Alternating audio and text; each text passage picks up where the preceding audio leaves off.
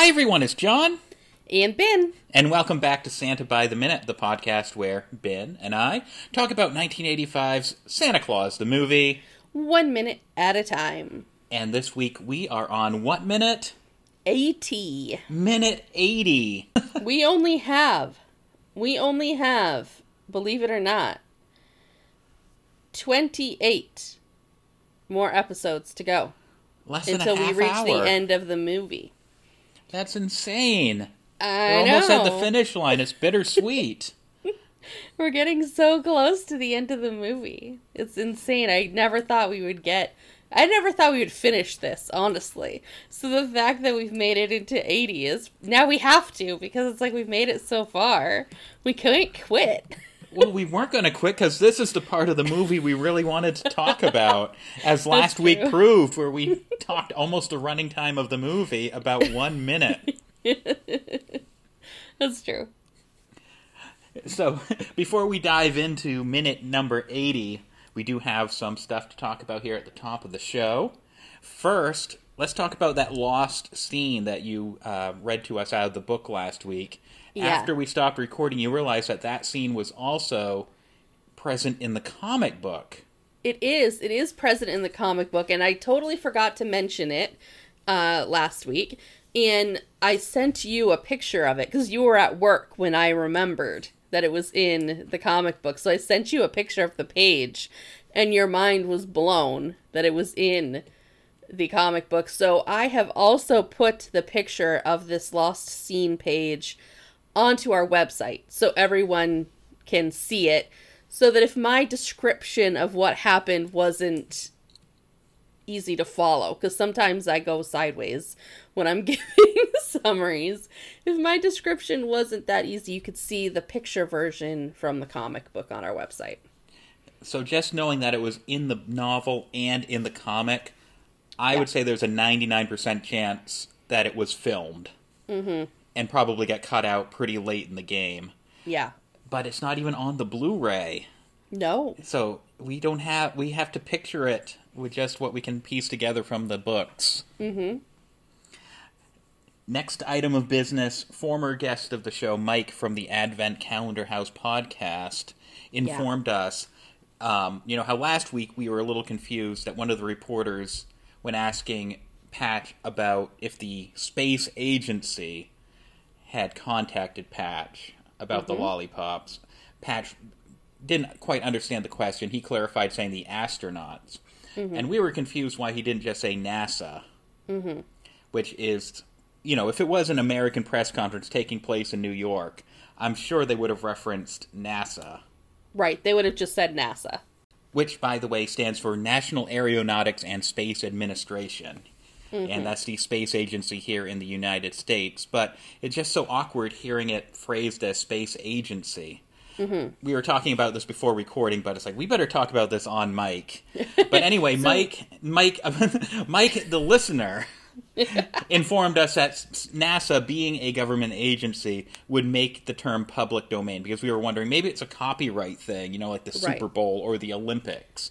So then we were thinking, why would they say space agency? That kind of sounds like a British term, not something we use over here in America, but it does sound like something that would be said over the pond.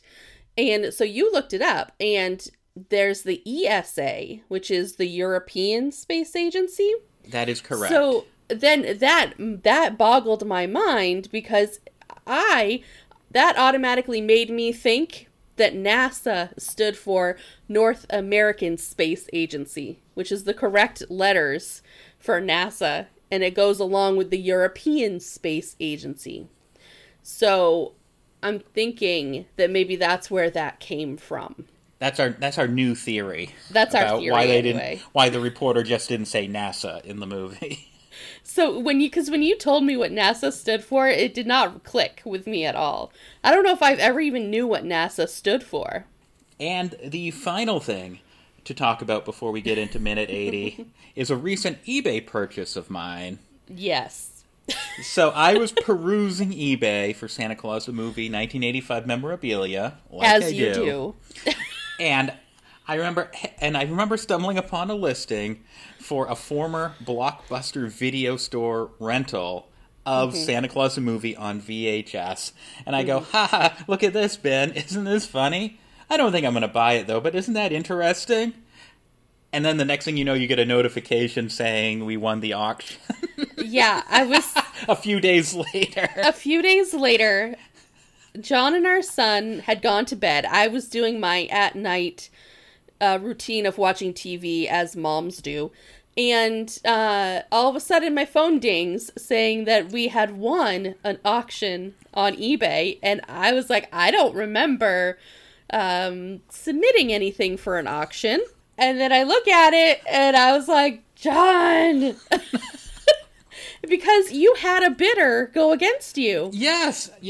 They didn't go higher than my $20 bid, thankfully. It may be even a listener of this very podcast. Who else would want a former Blockbuster rental copy that I'm holding in my hand right now? You can't see it, but Ben will post it on Twitter and Instagram and everything, and on our website. Yeah. But now, part of the Santa by the Minute Santa Claus the Movie Memorabilia Archive, we have a authentic... former rental copy of Santa Claus the Movie. It's in the hard plastic shell that you'd get from Blockbuster. Hear that? There you go. This is a former copy from the rental store in Sarasota, Florida. It has like a little description on the back. I'm going to open it up. You'll get the full Blockbuster experience. A little ASMR opening the Blockbuster case. Ready?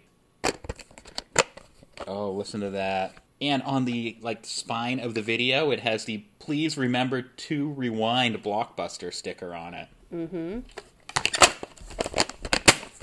And I just shut the case again. So now the person who bought it did not rewind. No, they didn't follow the sticker. Looks like they watched about halfway through the movie. It's about probably where we are now. Probably. So, and now I have. It's like, oh, now what? So, because we already have it on VHS, but not in a Blockbuster rental case. Now, if I remember correctly, this listing did not have a picture of the tape on the inside, right? Wasn't it just a picture of the case? Yeah, the front and back of the case. Because when we got this in the mail, I remember you asking me if the movie was in the case. Yeah, I didn't actually see a copy of the actual video. So that's pretty exciting. So this He's very excited about this. I know. I'm more excited than I should be about this. And I can't believe anyone was bidding against me at the last minute. So I ended up paying a little less than $20 for this. Mm-hmm. An essential purchase, to be sure. Yeah. There's only a finite amount of Santa Claus the Movie related memorabilia, so you got to take what you can find. That is very true. Someday we'll have to do a whole episode on everything we've accumulated, because I think we've had some finds that we haven't talked about on mic. We may have to do that one as a dual podcast and a podcast on YouTube. Put that up on YouTube. Oh, maybe. We'll put it, so that people can see it. On our vlog channel. Yeah, maybe around Christmas time. Yeah. We'll talk about everything. All the ridiculous Santa Claus the Movie related things we have. Yeah. That we get so excited to find, and then when we get it, it's like, what are we going to do with this? We have a set of elf-made kitchen towels. I know we've talked about those on the show from Macy's. Yeah, and we have a picture on our Instagram of them. And it's like, well, I don't want to use them and get them stained with kitchen stuff, so they're just sitting in a Ziploc bag on a shelf somewhere. Well, what we need to do with that is make an actual poster. Get a piece of plexiglass and frame that so we can frame it and hang it on the wall. Because we're not going to want to ever wear it or use it. Next time a department store goes out of business, we'll buy one of those mannequin busts and put the apron on. Maybe we could buy two. Oh, jeez.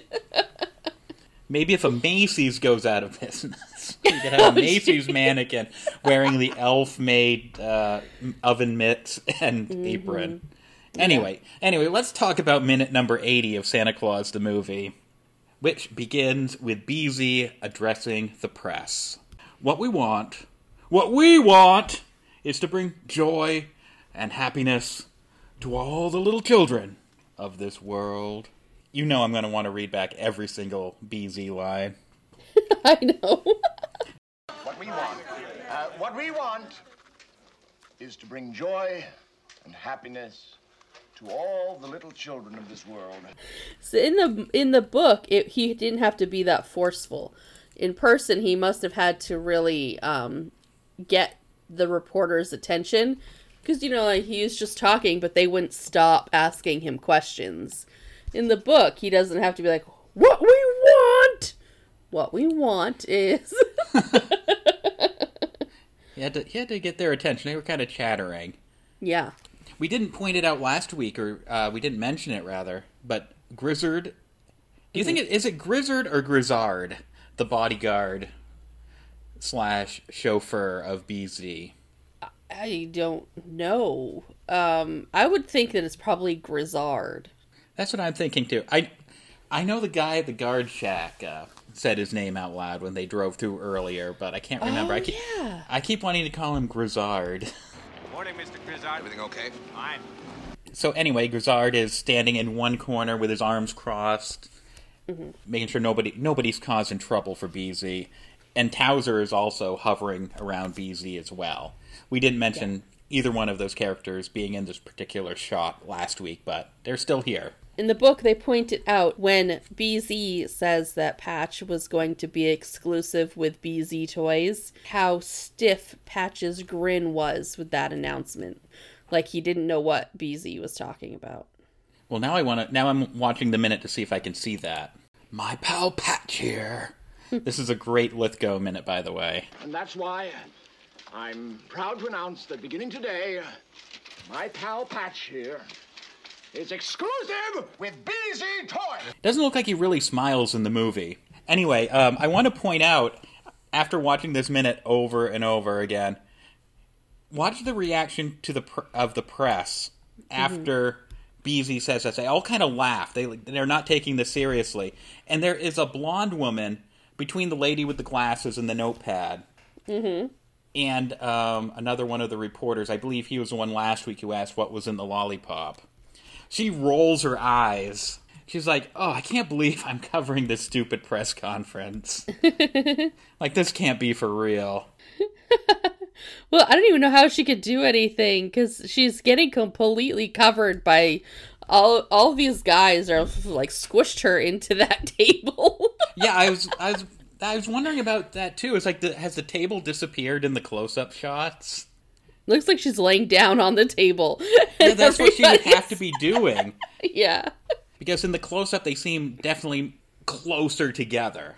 Like, crammed together. But then when they cut to them in the wide shot, you can see the table there, and they're more spread out. Mm-hmm. Does the book say anything about the reporters kind of treating this like a joke? Well, it says here that after BZ says that Patch is exclusive with BZ Toys, gasps and murmurs and excited whispering filled the room as reporters scribbled hastily in pads. Cameras whirred and flashed as BZ and Patch posed arm in arm with big matching grins on their faces. No one seemed to notice that Patch's grin had a certain stiffness about it, which seemed to hide some other expression. And then after the line you're going to be bringing up in a minute, it says, not everyone in the room smiled. Not everyone there had a short a memory as BZ liked to hope the American public had. That woman was laying on the desk, because if you frame by frame it, when BZ and Patch get up, you can see her getting off. Oh yeah, she's like on her desk. Knees. Yeah. Oh my gosh. That's one dedicated reporter. So maybe she was saying, oh, I went through all this effort to get this scoop, and it turns out to be this nutcase saying he's going to go in business with an elf. I know. I should be covering some real news. Yeah. So before we go too far, let's finish up what the reporter has to say. Mm-hmm. What about the fact that the Senate Subcommittee on Toy Safety cited this company? So then we have one reporter. He's scribbling on a notepad. He asked, like you just heard, now what about the fact that the Senate Subcommittee on Toy Safety Now, I listened to it over and over because the press conference sort of descends into chaos at this point. I listened to it over and over, and I'm fairly certain he said, cited this company on 15 separate violations. 15! You're correct. That's what it says in the book. Oh, go me! Yeah, I had no access to the book, as always. I was just trying to isolate what this guy was saying in my head. Yeah, it says, what about the fact that the Senate Subcommittee on Toy Safety cited this company for 15 separate violations of, and then BZ cuts him off. As soon as that reporter says Senate Subcommittee, it seems to really be concerning to Patch, and we'll get into that in just a second. But anyway, we have a lot to unpack here before we go into BZ's office. And this has to be, by the way, the same boardroom Patch and BZ were talking in earlier, because it attaches to the office. I know we were kind of going back and forth on that, because what was in the display case in that scene wasn't what was in the display case during the filming of this scene on the bonus Blu-ray feature that we keep talking about. And there is a cut elf pun here. That is said not by Patch. No, BZ gets a great elf pun. Not only is it a good elf pun, but it's a great BZ line. It definitely fits his character. After BZ announces that he and his pal Patch are exclusive in business together, BZ also took credit for everything in his own way. How about you read the line, and then we'll hear this elf pun sound effect. Okay, it says, overcome with an epiphany of the moment, BZ said grandly, boys, let me tell you, I owe all of this good fortune to me, my elf, and I.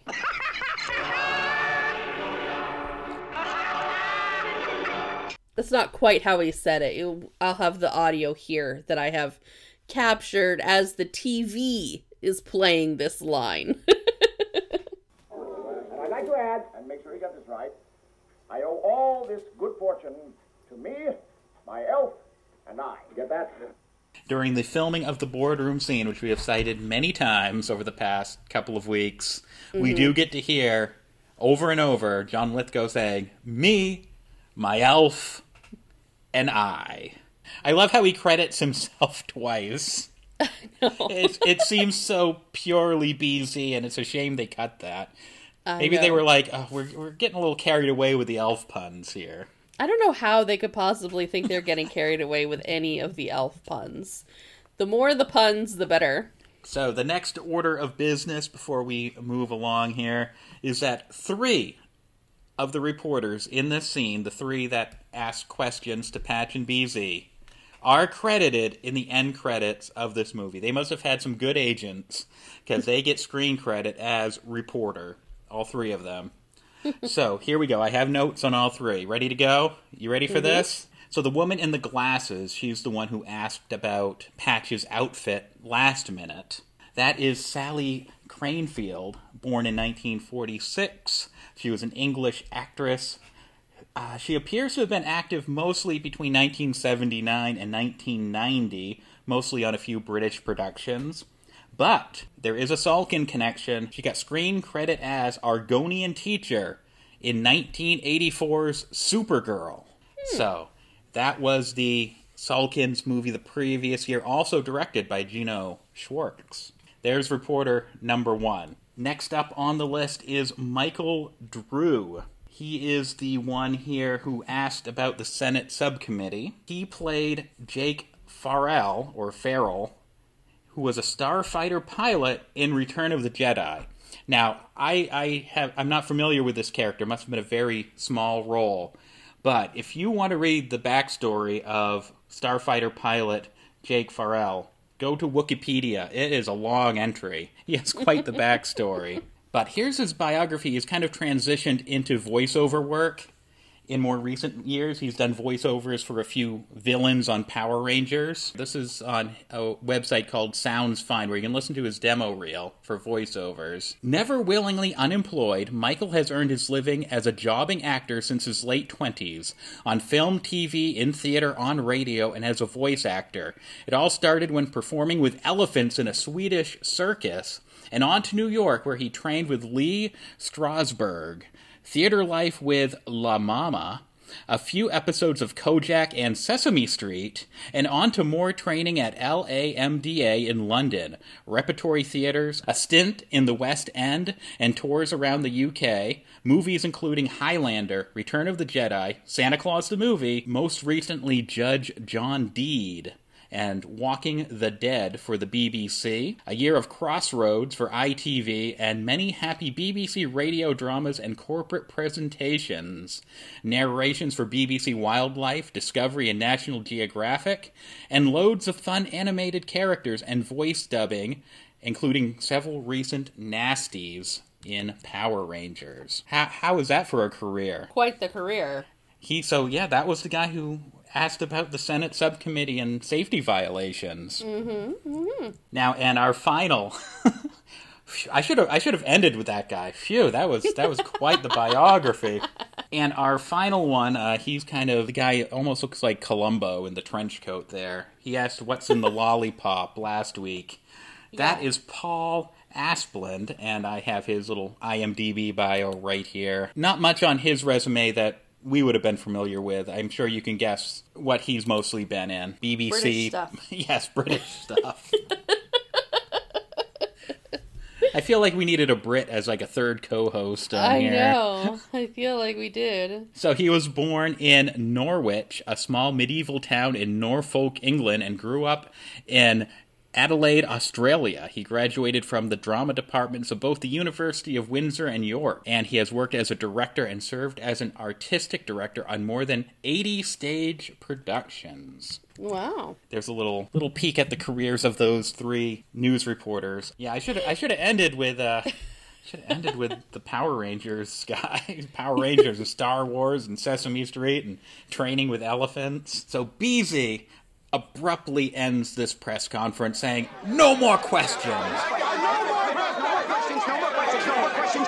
And he escorts Patch out of the room, because this boardroom is attached to BZ's office by a big pair of doors, and the press just goes bananas trying to get in that one last question. It feels like a lot of presidential press conferences we've seen over the past 4 years or so here in the States. Yeah, very similar. So then Towser takes over, also shouting, "No more questions, no more questions," as Patch and BZ leave the room, and he shuts the door behind them. He's keeping the press at bay. Yeah, in the book it's a little different. Okay. I mean, it's similar, just a little different. Okay, ladies and gentlemen, that's it for now. Nipping the whole unpleasant matter swiftly in the bud, he said thank you for coming, and started forward, gesturing to the reporters toward the doors. At his cue, Towser, Miss Abruzzi, and most importantly, his British chauffeur Grizzard, moved forward from their unobtrusive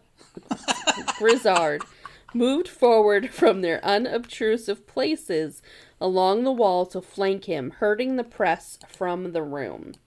As the last reporter was pushed rather unceremoniously out the door, BZ remained behind with only Patch beside him, and he locked the doors. So the exiting was different in the book than in the movie. Yeah, a little bit. I was just seeing if Miss Abruzzi was in that mob somewhere, and I'm not seeing her. Yeah, I hadn't seen her either. So I don't know if she was cut from that, or if maybe she's back, like, just behind everyone. Like, really buried in there? Yeah. Oh, she is! She really? is! I see her! She is way back by the lollipop. If you go to 26 seconds, she's center screen, way back by the lollipop. Oh, yeah, she's like, while Towser is saying no more questions, like, closer to us, the viewer. While BZ and Patch leave out of the room, she's like trying to corral them from the other side of the room. Yeah. Whoa, I never noticed that before. I swear I say that every week. And it blows my mind that we still are seeing details in this movie we've seen 80,000 times. And 1 minute that I probably watched at least 75 times in preparation for this podcast. I know, there she is, hopping around. That's amazing. And I guess the only other thing I want to mention real quick is that we do see a cameraman from apparently Action News. All I see is action on the camera. And he's wearing a New York Yankees hat. Am I right? Yep. Okay, so anyway, Patch and Beezy are out of the room. The doors have shut. Towser's yelling, no more questions, no more questions. Slam. Okay, now we're back in Beezy's office. Oh, there's two from Action News. Oh, there are? Yeah, because as they're getting out the door, there's the one wearing the New York Yankees hat. And then on the other side, over by BZ, there's another one, and he's not wearing a hat. He's right. And because I moved through it, I thought it was the same guy, just lost his hat. But there's actually two of them. So now we're back in BZ's office. We do get a nicer look at some of those pictures on the wall that we've addressed earlier. Like BZ looks like he's shooting a rifle. Yep. And going fishing and whatnot. But we've talked about all these in the past. But here's a somewhat closer look at them. Yeah, you can tell they're not all black and white. There's one colored photo up in the top, but oh no, there's another one. There's a couple that are colored. Yeah, I think the one on the bottom is in color too. Like maybe they were for a magazine article. Yeah, probably. So Patch asks BZ. What was that business about the Senate subcommittee? It's just typical newspaper garbage. So doesn't that seem to you that Patch now knows enough about how the world works that he knows what the Senate subcommittee is? I mean, a few months ago when he and BZ met, he probably would have been like, I know what a submarine is. Well, I don't know if he knows what a Senate subcommittee is, or he understood what safety violations are, because here in the book, it says, Patch looked up at the toy manufacturer, his face troubled. What was that he said about a Senate subcommittee? He wasn't quite certain what that was, but he understood toy safety and violations well enough. Yeah, that's where I was going to go next. It's like, maybe they should have had Patch say, what was all that business about safety violations? Yeah. But BZ assures him that it was all fake news. Mm-hmm. Yep. Sounds familiar. Don't take it seriously. A lot of this part is hitting a little close to home for Americans. So here is some more great acting from John Lithgow as BZ. BZ is beginning to sit down behind his desk. And Patch asks, and what was that business about our future plans? So here BZ kicks up his feet onto his desk, leans back in his chair. He still has his cigar. He's had his cigar through this whole press conference, even when they were out there taking questions earlier. The future is ours, Patch. But I'm going back to the North Pole. Says who? Says who?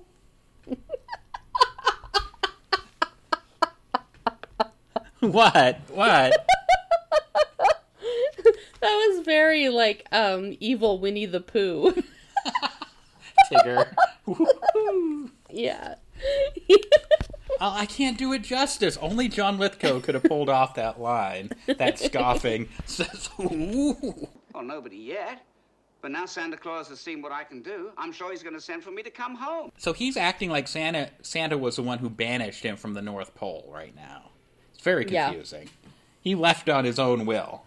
He did. I think he has him twisted in his mind a little bit, though. And here's my nomination for the best John Lithgow line read of this particular minute. What does the North Pole have that New York doesn't?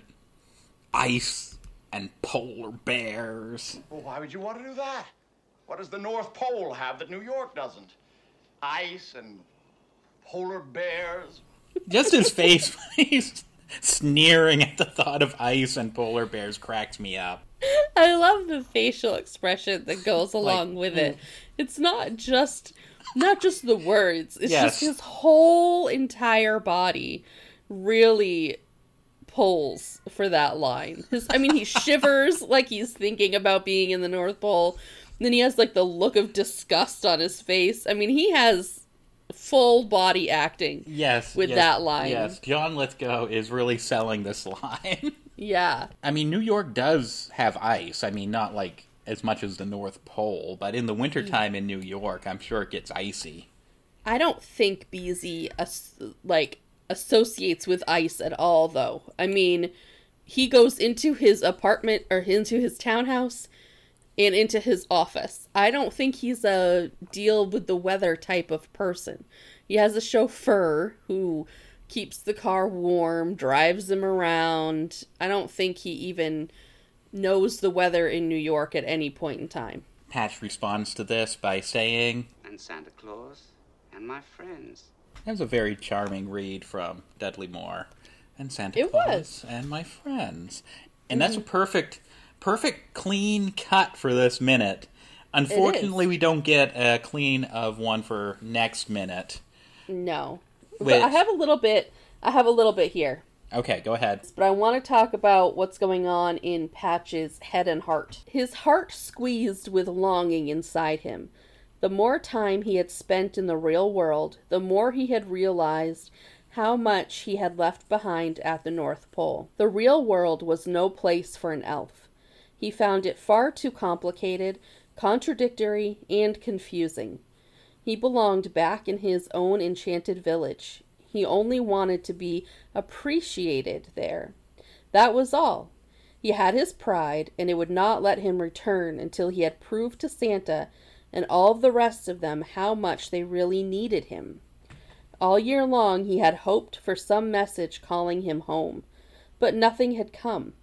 And so he had buried himself in his work, telling himself that his triumph would be the thing that made them admit how much they missed him. He was waiting for them to call him back home, as in he was waiting for them to tell them that they missed him, but they didn't do that. So he just kept staying in New York. But he's like, well, now they know that where I am, they know what I'm doing, they know what I can do.